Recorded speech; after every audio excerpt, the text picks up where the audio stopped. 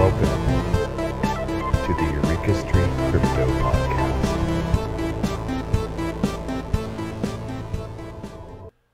Good morning, everybody. I'm Eureka John, and you're at Eureka Street Crypto, broadcasting from Leander, Texas. It is 6:10 in the morning on a Saturday, July 30th, 2022.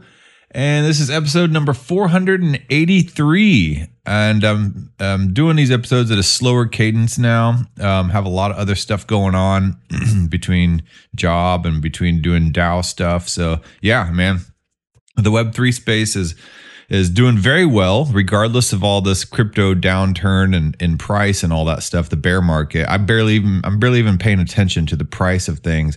I'm really trying to learn a lot about technology lately. I'm taking a lot of LinkedIn learning courses on data science and taking Amazon Web Services classes, learning all about that and Microsoft Azure and all that. Because the more I am focused on Web3 and this whole crypto space, the more I'm realizing, and the more white papers that I've read on a lot of these altcoin projects, is how much I don't understand about computer information technology. And if you're really going to understand a lot of these crypto projects, you really have to understand the infrastructure of it all and about data and there's lots of things coming out that are fun, like NFT games, and DeFi is fun to learn about. And I've been completely stoked with this entirely new open world and what crypto represents about the whole idea of being autonomous and sovereign and financially free, and being able to circumvent the credit systems and the banking systems, and the whole idea behind that, and the whole idea of the central bank digital currency being ushered in along with AI and a social credit score and things like that.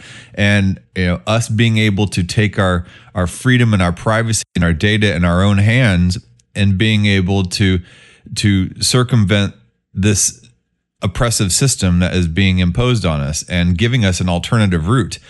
However, that does not come without risks. And this is the Wild West in the Web3 and the crypto space. And a lot of people are getting wrecked financially. And it has also reminded people, in a sense, why we need regulations, and why there are laws there, and why things like the Sarbanes-Oxley Act came about, and HIPAA came about for data privacy. And it's just, you want to just paint the opposition, the regulators, the lawmakers, the system as bad, and there are a lot of bad things about the system. But there are reasons a lot of that stuff has been put in place, is because innocent people have gotten hurt. So I don't want to be polarizing and just take one side of things. I want to try to step back and learn and look at the big picture. And I think that's really important. And that's why I'm taking these courses about data science on LinkedIn, and why I'm learning about Amazon Web Services, to get a better understanding, and also to help me not get rug pulled by a lot of these altcoin projects and stuff. I don't think it's all a Ponzi. I think that a lot of people have good intentions, and they're really trying to push the limits and learn and learn for themselves, but put out products that are trying to build upon Web 2 systems and to decentralize some good aspects of Web 2 systems. And it's a lot of experimentation in the space. So you can't just discount innovation and experimentation just because there are some bad eggs out there. And there are a lot of grifters in the crypto space. Don't get me wrong. Never introduced the show. This is my video blog and my crypto brain dump in the morning of all the news and things that I learn in the space. This is my sandbox to be able to play around with audio-visual type of stuff. And I've learned a whole lot since I started this in October 24th of 2020. And then this is my message in a bottle to other Web3 and crypto folks out there, and to anybody else who just wants to know what I'm doing lately. Even people that I know in real life. Hey, so here's me on the other side of the screen. Yeah, and this is what I do in the mornings. I don't sleep in anymore. I don't stay up late at night. I just kind of hunker in my house and hang out with my kids and skateboard every once in a while and learn about crypto. So, yeah, and Web3. I don't even like saying the word crypto anymore. It's so loaded with negativity. Web3 seems to be kind of where a lot of this stuff is going. We've had Web 1, which was the static internet that you knew from the 90s, or I knew. I mean, a lot of you are younger than that. But I remember when it first came out, and I was a teenager at the time. And I kind of understood that it was kind of a big deal. My parents, set up the, AOL in the house, that went through all the motions on the modem. Trying to get everything to connect. And, it took a horrible amount of time to get one picture to download. All the websites were presentation only. They showed you information. So it was a one-sided transaction. That's Web 1.0. And then Web 2.0 came about, and it allowed you to input information like to create a MySpace page. You upload your photos, you upload your profile information, you can upload your pics and share daily stuff. And, like Facebook now, people taking pictures of their food and, whatever, bitching about their boyfriend and girlfriend, publicly letting all their dirty laundry out. That's Web 2.0. And it allows a dynamic interchange between the client and the server, between you and wherever all that information is being held in some data warehouse somewhere. But it's all owned by whatever platform you put that on. And it's owned by Facebook or Twitter or Instagram or TikTok or whatever. And that's Web 2.0. So now we're going into Web 3.0, where all that information is being decentralized, where you can own your data and you can own your photos and your likes and your comments. And all of that has its own metadata and tags to it. So it doesn't just live on a page in a server. It lives everywhere.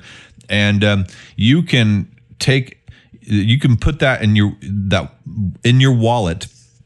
And you can go from social media site to social media site to social media site if you want, or any other type of Web3 site. And you can take your information with you, and you can choose to let that site have certain parts of your information, and you have control of that data. So that's kind of what Web3 is, and that's where we're going. However, it's been a rough road getting there. It's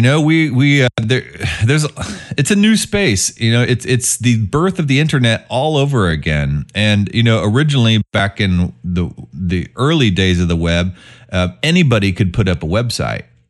And that was kind of a decentralized web, and it just wasn't advanced. It was like it's like an 8-bit video game pic graphic. And now we're, trying to do 3D graphics on the same type of platform, So, yeah.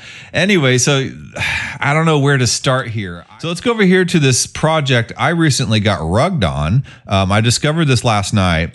Freaks and Guilds is a play-to-earn game that I have been playing for a while. Not really being super active with it, but every once in a while I'll go in and I'll just like poke around, and I'll do a battle, which is where I'm waiting for the page to load, but it's where you basically you buy the NFTs to play the game. And you go in here and you can build a team of NFTs, and then you do battle of your characters versus somebody else's characters.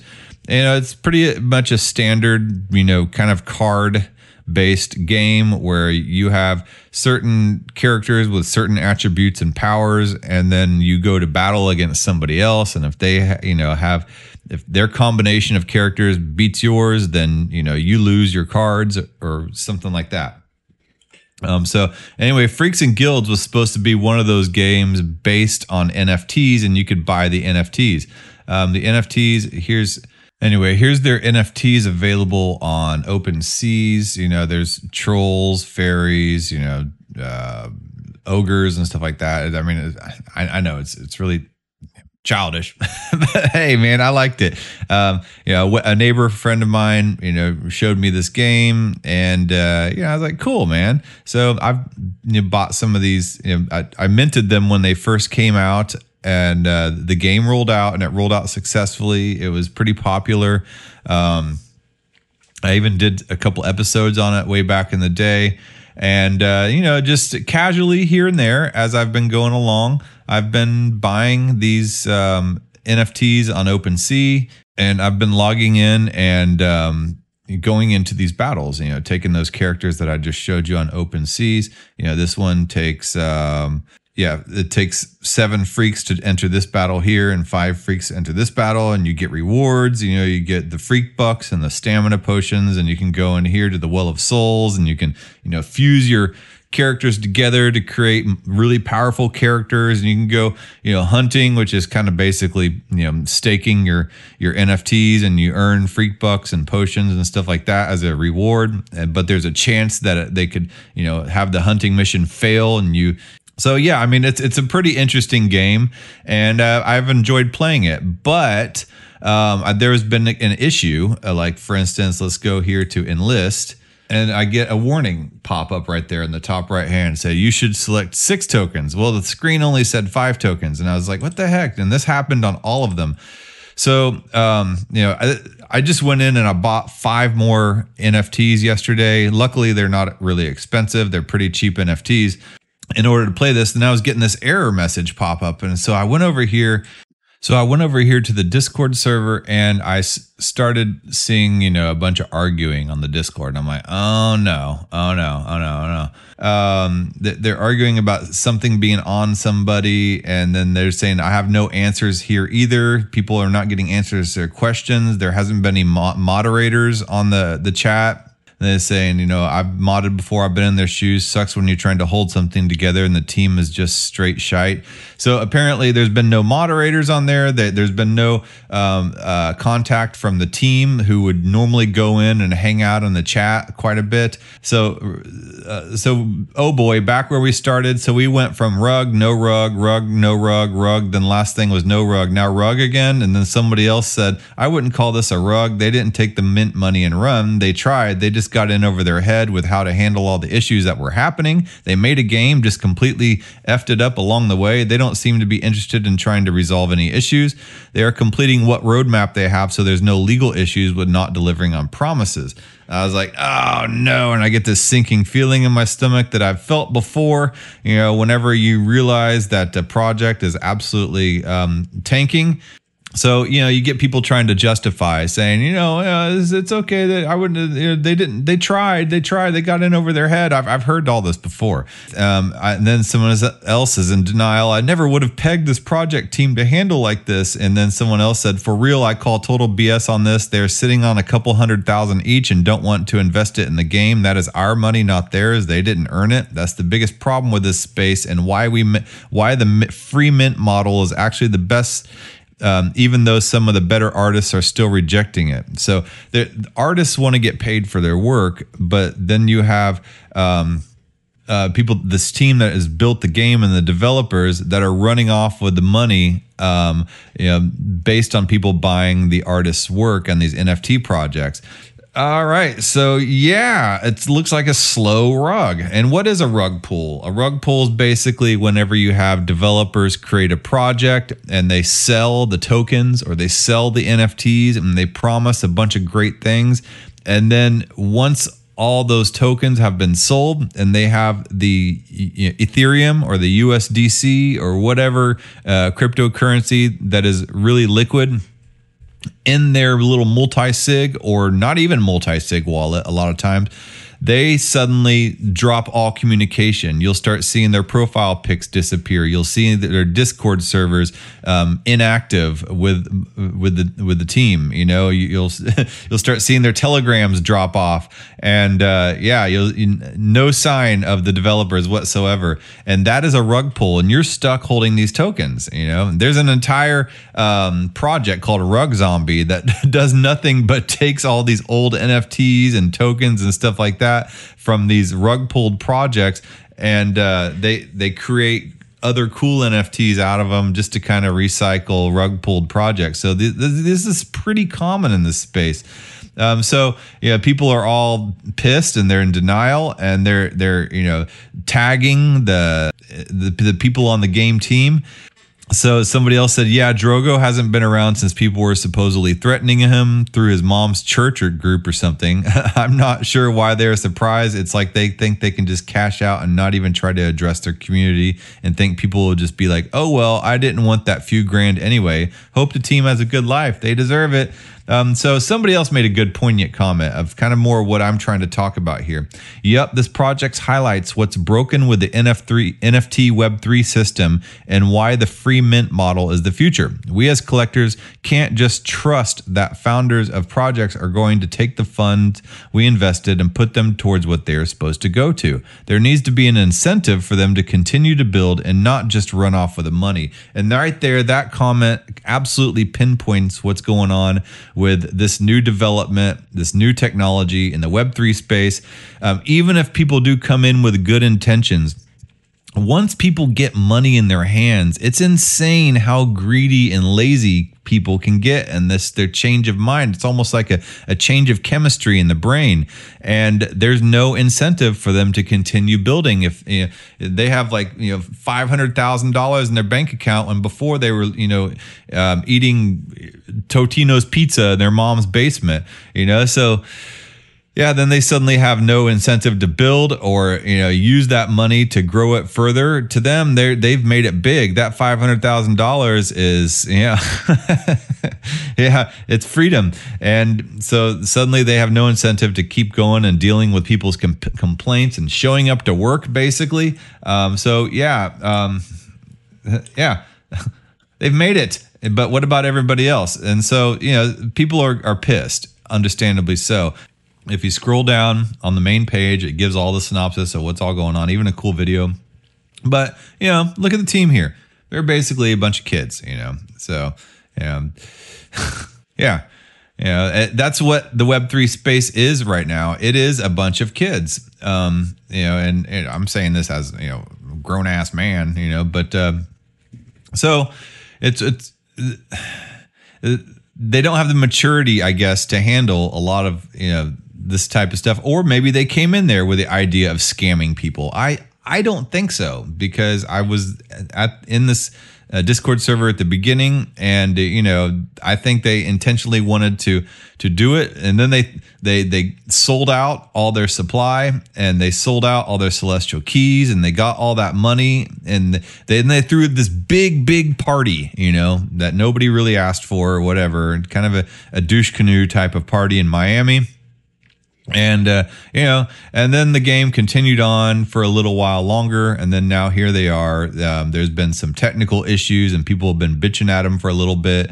And I don't think that they can necessarily take that. And then here they are just slowly dropping off. I think a couple of the mods tried to hang on and talk to people and get them answers. But, it's hard to be the sales guy whenever you don't have the production team answering your phone calls or emails, Anyway, so yeah, here's a little thing that you can do. Here's the CFO, or one of the co-founders of Chainforce Technologies, which is the one that built the game.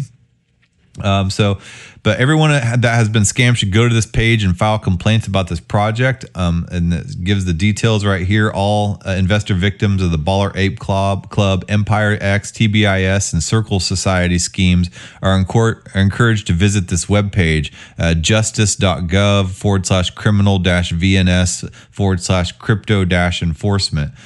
To identify themselves as potential victims and obtain more information on their rights as victims, including the ability to submit a victim impact statement. I don't know, man. Victim, I'm not sure is the right word. We all come into this Web3 space right now with, sure, dreamy pie eyes, but the reality is this is an unregulated space. So I don't know, you take your own risks, but there has to be something besides just do your own research, So there's somebody in the Bankless DAO and that wrote a really interesting article, and that pertains to specifically this type of behavior, and is written by Samantha Marin. And the article is called "We Made the Internet Hard Again." Okay, so I will basically read this. It's a good article. I think it's worthy reading. So Web 2 was easy. Web 3 isn't. So she says, we made the internet hard again. The early internet was kind of a rocky start with dial-up and no search engines until the advent of broadband. You had to dial up the internet and wait for it to answer. It was expensive, time-consuming, and not that fun. Then came Web 2, the era of user-generated, participatory, and interactive sites. Web 2 has some issues, primarily related to the influx of multinationals who saw the opportunity inherent in a two-way internet and developed platforms to collect user data, thus making users the product, right? And Facebook, MySpace, your data, their property. And then they get to target you for ads and they make tons of money while you make nothing. So anyway, but we can't deny that Web 2 did something magical. It made the internet easy to use. Yeah, Facebook's basically the trailer park of the internet because any old person could use that, and even a crackhead could use Facebook. It's like so Web 2 made it possible for anyone in the world to access and interact with knowledge, resources, bank accounts, online classes, encyclopedias, social networks, side hustles, full-time jobs, inspiration, and healing. This was a breakthrough for user adoption. The biggest players in the Web 2 space prioritized user experience, which is UX, is the abbreviation for it. First, they did that first, ruthlessly designing platforms that made the internet fun and easy, not a confusing corner for tech nerds. And if you've seen things like Snapchat and TikTok, that's why kids love it, because it's super easy and fun to use. You see little girls doing their dance pieces to their favorite songs, and it's just fun, And so anyway, the better the UX got, the more people around the world embraced the web. Web UX makes it better makes it easier to use sites when you're pressed for time or just don't have a strong enough connection to take the time to click all over the site. Trying to figure out what to do next, especially in countries reliant on mobile phones, all over Africa. They have basically a lot of people live in huts with goats, and they still have mobile phones and smartphones. And crypto's huge in Africa because of that. They don't have like this infrastructure, this legacy infrastructure holding them down, and they can just go mobile phone to mobile phone to mobile phone. And so anyway, I don't want to get off on a tangent, but the UX is so easy. It's just spreading like wildfire over there. So the better the UX got, the more people around the world embrace the web. The better UX makes it easier to use sites when you're pressed for time or just don't have a strong enough connection to take the time to click all over the site. Trying to figure out what to do next, especially in countries reliant on mobile phones, those without access to reliable internet connections, quick speeds, and laptops or computers. Web 2's simple phone apps and well laid out sites were huge for opening up access. I've been speaking here and there to a skateboard community over in Gambia.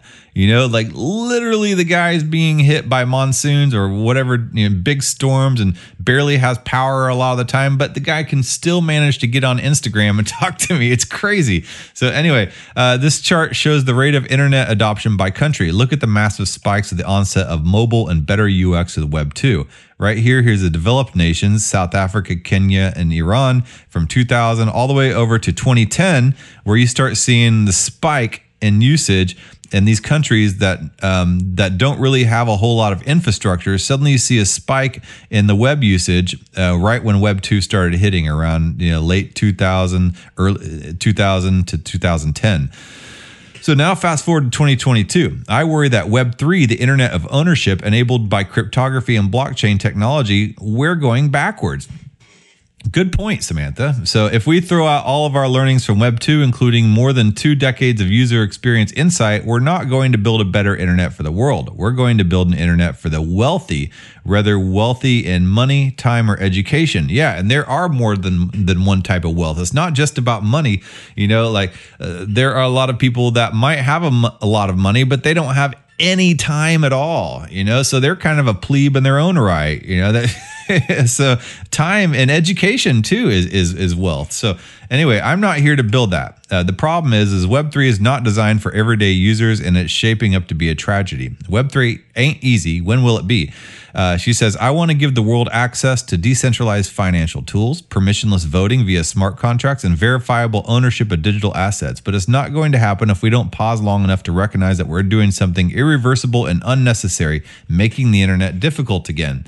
There's a tweet here that she screenshots. We must build for the average user, not for DeFi native Etherscan super user. And we don't have that luxury anymore.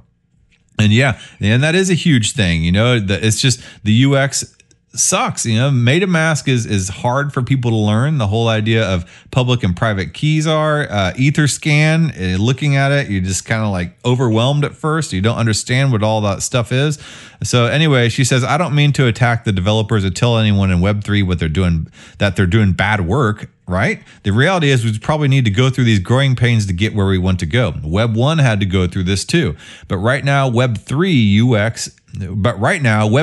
UX is demeaning. Yeah, it is. UX tells a story, and right now it's not a very good one. When I open up the app for an exchange and see a wall of charts without explanations, yeah, the UX tells me that I'm not enough of a trader to use DeFi. And I remember the first time that I opened up an exchange in crypto, and I tried to open up Kraken even, not even a DEX.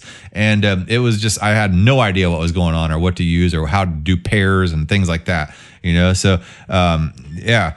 When I try to join a DAO and I'm met only with a Discord link as my source of information, I'm left with the feeling that maybe it's not for me. If I don't have enough free time to navigate the endless chat channels, yeah, exactly. I've seen a lot of DAOs and projects. They don't have like a roadmap. They don't have a docs page that tell you all about what the project is. They just give you a link to their Discord. Then you have to go over there and you have to try to surf through and talk to people. And I don't have time for that. Ain't nobody got time for that, right? And anyway, when I try to buy that NFT and the UX tells me the transaction failed, but not why. The UX is telling me I'm not welcome. Yeah, the user experience of Web3 is confusing and cold and not designed for the average person. That's why I don't even really try to explain Web3 to people in real life anymore. It's just gets into this like rabbit hole of a conversation, and it's not good party talk. I'm not fun at parties anymore. To move forward, we need to take a page from Web2's book, Ruthlessly Prioritize the User. Okay, that's what Web2 did. Web 2 was successful because it put user experience first. I think part of the reason we compare Web 3 to Web 1 so much is because both lack something critical that Web 2 got right: user experience. Yeah. Both Web 1 and Web 3 are often called the Wild West, where tech-savvy users go gallivanting around the corners of the internet themselves with no roadmap and enough free time and funds to put hours into it. And I haven't really had a bunch of funds or free time, but that's why I wake up at the butt crack before dawn and been doing this stuff to learn this stuff. And that's why I have a hard time trying to explain to anybody asks about my interest in crypto, because then I have to go through this like rabbit hole of trying to explain to them the foundations of blockchain technology. And it's just, I've put hours and hours and hours and hours of research into this stuff, and I don't want to have to just explain all the basics and foundations to somebody new coming into it. And that's why so many people impatiently say DYOR or do your own research. And it's not fun for somebody trying to get into the space. No wonder people are bitter at crypto and Web3 people, I understand.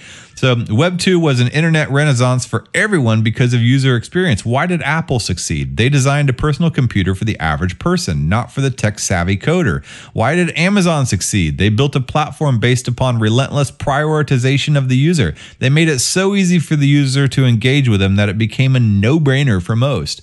I fear that the Web 3's general distaste for the practices and principles of Web 2, they've polarized to the opposite extreme. Like I said, we've gone so against the banking and the credit system and, trying to focus on this idea of freedom and autonomy, which is good, and financial autonomy of the individual.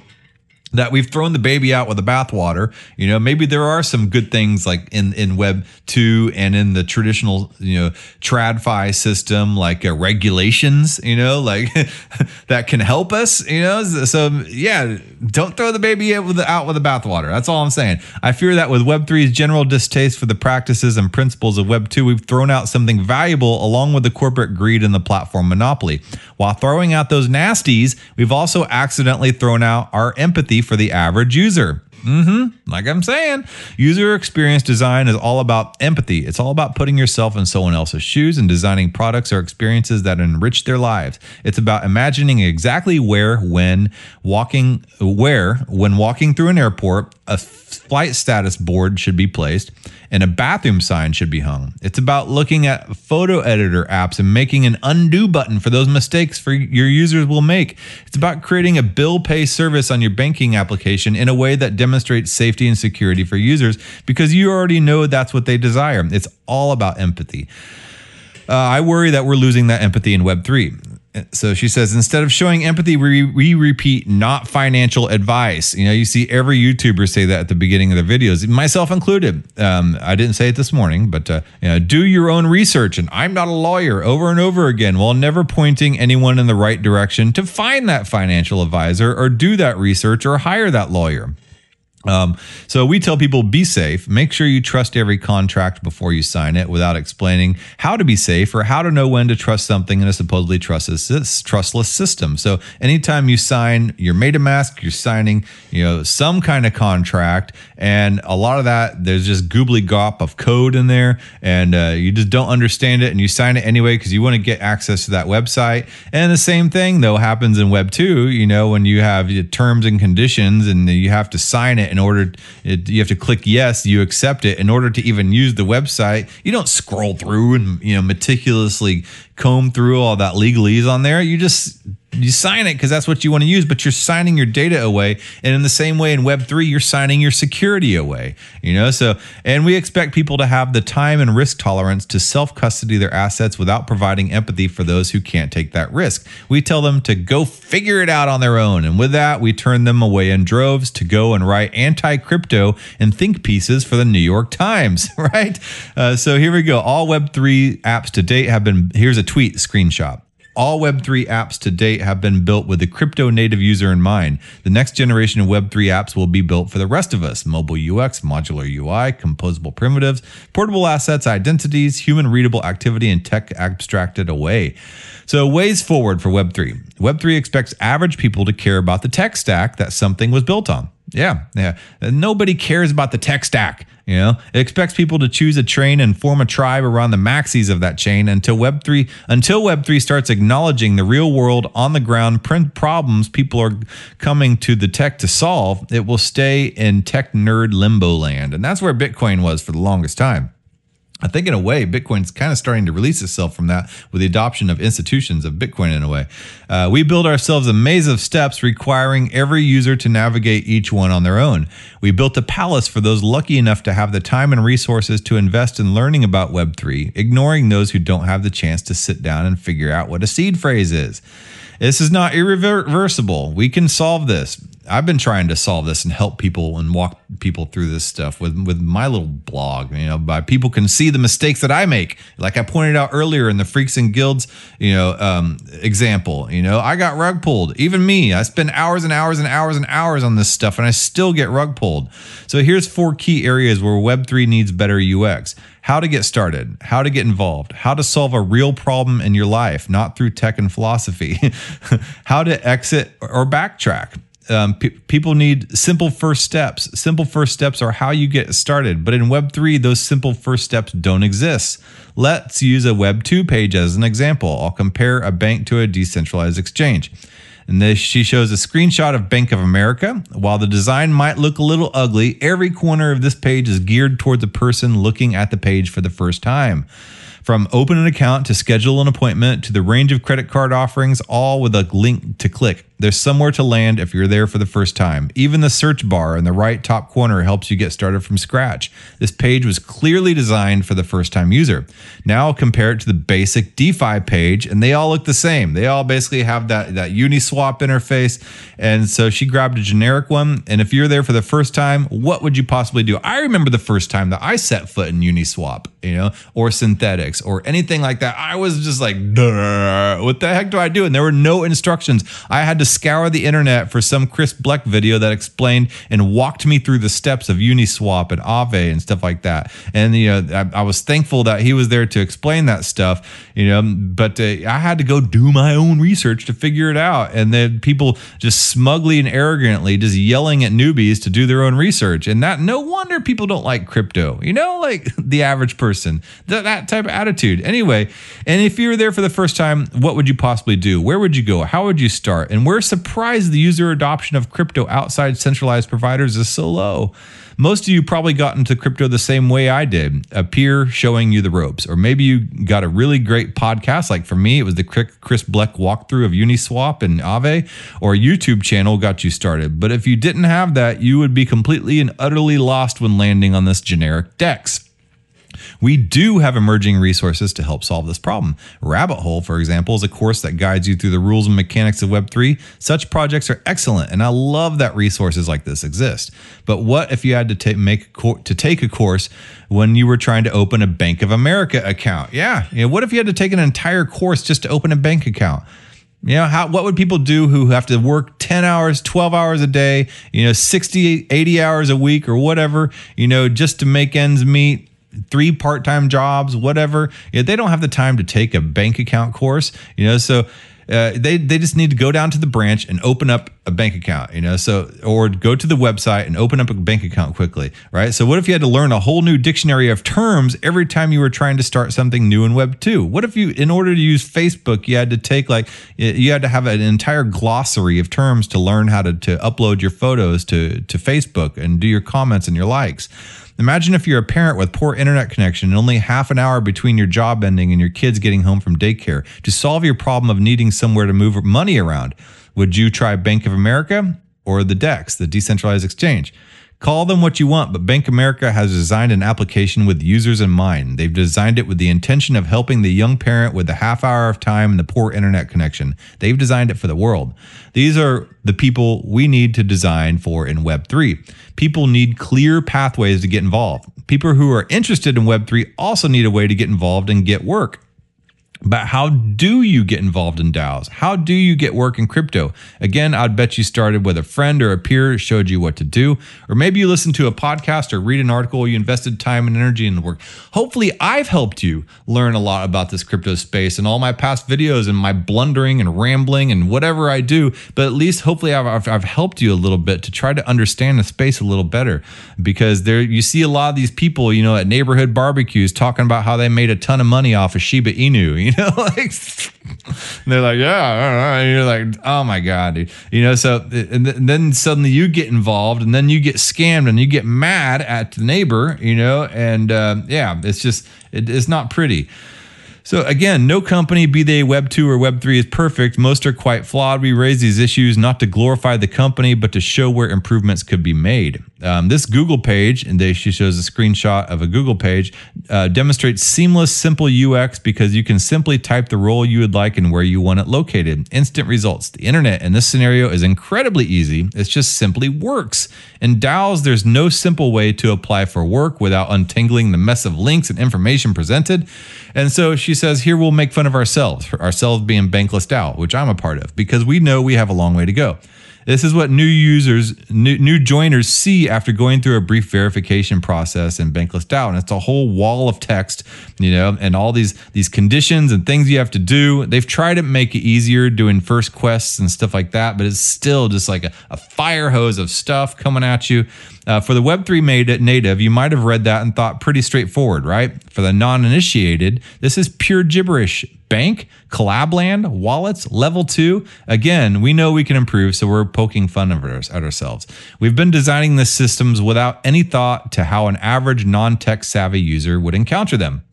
This is why user adoption of Web3 is so difficult. This is why DAOs struggle to attract and retain top talent. This is why we need to learn from Web2. People need benefits and solutions, not tech and philosophy. Yeah, and I'm totally guilty of learning, trying to explain zero knowledge proofs and sharding and all that type of stuff and roll-ups. And then I'm talking about the philosophy, libertarian philosophies of circumventing the banking system and credit system and how we're all going to be enslaved by CBDCs, but I don't a lot of times talk about the practicality of all this. Like what's it really like using this stuff? So, and one of the biggest problems in Web3 UX right now is the sheer lack of benefit-driven writing and designing. Instead, everything is designed around tech and philosophy, hoping that the users are willing to jump through a million hoops for the sake of achieving the still undefinable decentralization. This is goal that everybody's trying to get to. Just like most people in the world don't care if Netflix is built on AWS. Most people in the world don't care if Web3 Netflix is built on Ethereum or Solana or Cosmos. While people in Web3 now may care about those things, if we're going to reach mainstream adoption, we need to design for the rest of the world, not just our bubble of crypto Twitter. When designing a product, a web page, or a hiring process, we need to think more deeply about the problems people have and design solutions to those problems. Most people don't go in search of philosophical ideas around decentralization or self-sovereignty when they're trying to solve a problem. They look for the solution to their problem. Yeah, like people don't go watch my videos a lot of times if they want a step-by-step, how to do something in MetaMask type of video. I've gotten criticism that I ramble too much. Yeah, and I do, but my videos are not a step-by-step process. I do talk about tech and philosophy, but a lot of times people are wanting a solution to their problem, and that solution needs to be quick and easy and simple to understand. Don't watch my videos if you're looking for solutions.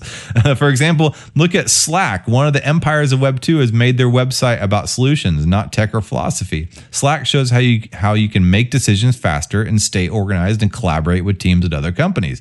It doesn't tell you its philosophies in remote work and agile systems, although you can definitely find those philosophies somewhere on the internet. But when hooking its first-time users, it focuses on how it will make the lives of those users better. Some Web3 products are marketed towards the most advanced users. That's okay. These products can use a different set of benefits and solutions for those users, which might involve a mix of tech and philosophy. But for entry-level, first-time products, it's unreasonable to think that people will care what chain their app is built on or how the team thinks about decentralization. For Web3 to go mainstream, we need to give people solutions, not philosophy. People need empathy when something goes wrong. One of the primary principles of UX is to always provide an exit route. Unfortunately, blockchains don't have an exit route. Transactions are irreversible. But that doesn't mean we can't offer empathy when something goes wrong or make sure we design for users who might be buying a transaction for the first time. So she gives all these 10 usability heuristics. I'm not going to go through those right now, but using crypto and Web3 should not feel impenetrable to first-time users. They should not feel lost in the dark about transactions they're making. They should feel comfortable trying something without needing a knowledgeable peer to show them how. If we don't give empathy to users by providing them with an exit route or explaining why there isn't an exit route, then we're going to lose the user adoption battle. One way to do this is by making an empathy map, which is a way to identify what a user says, feels, thinks, does, and when performing an action. And so she gives an example here of an empathy map. The link is in the video description. You can go take a look and see the visual graphics and muse over it all you want. Creating an empathy map can help designers understand where the users are when they are using the product. It can help us build in exits in case something goes wrong and provide reassuring messages and tooltips when they're unsure about where to go next. It can help us design for real humans who make real mistakes and have real fears and doubts and questions. Or even better, we can take things one step further and ask non-tech savvy users to test our apps and products.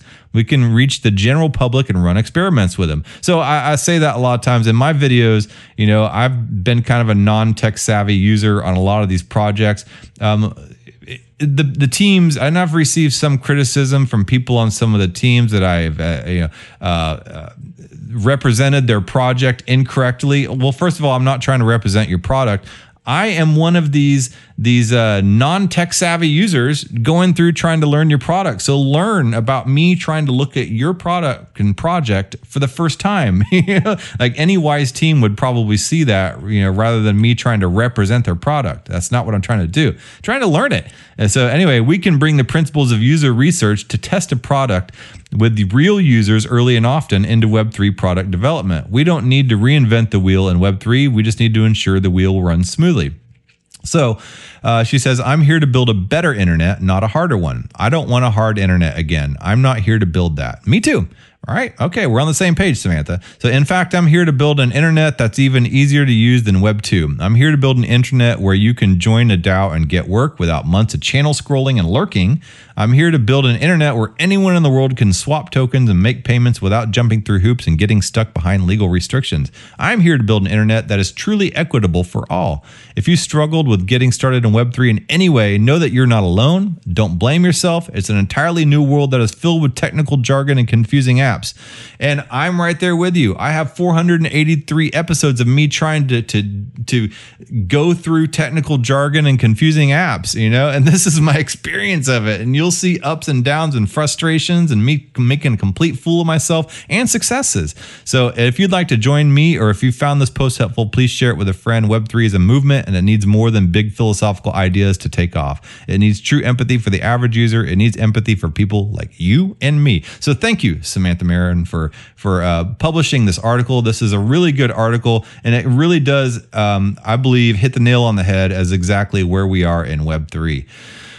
Oh, man. So, yeah, with everything that has gone on with the Celsius stuff, the whole idea of accredited investor kind of looks better and better as well, even though I've ranted and raved about it. And so, yeah.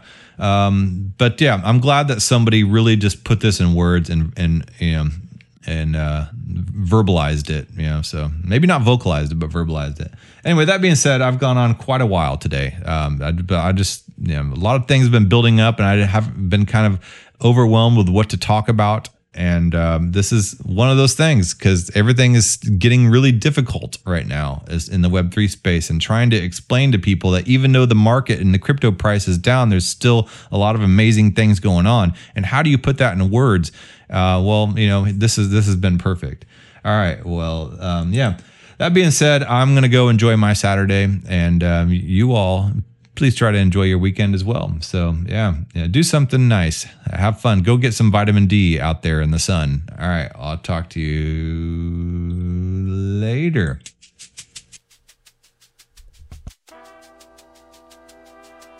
Thank you for making it to the end of this program. If you actually like this content, give a thumbs up. And if you want to hear more, just hit the subscribe button. I'm available on YouTube, Odyssey, and BitChute, and on all the major podcasting platforms in audio version. Spotify specifically. If you would like to follow and leave a review, that would help a lot. I am also available on Twitter at EurekaJohn1. That's EUREKA John, JOHN, and the number 1. My DMs are always open. Feel free to shoot me a message. Thanks again.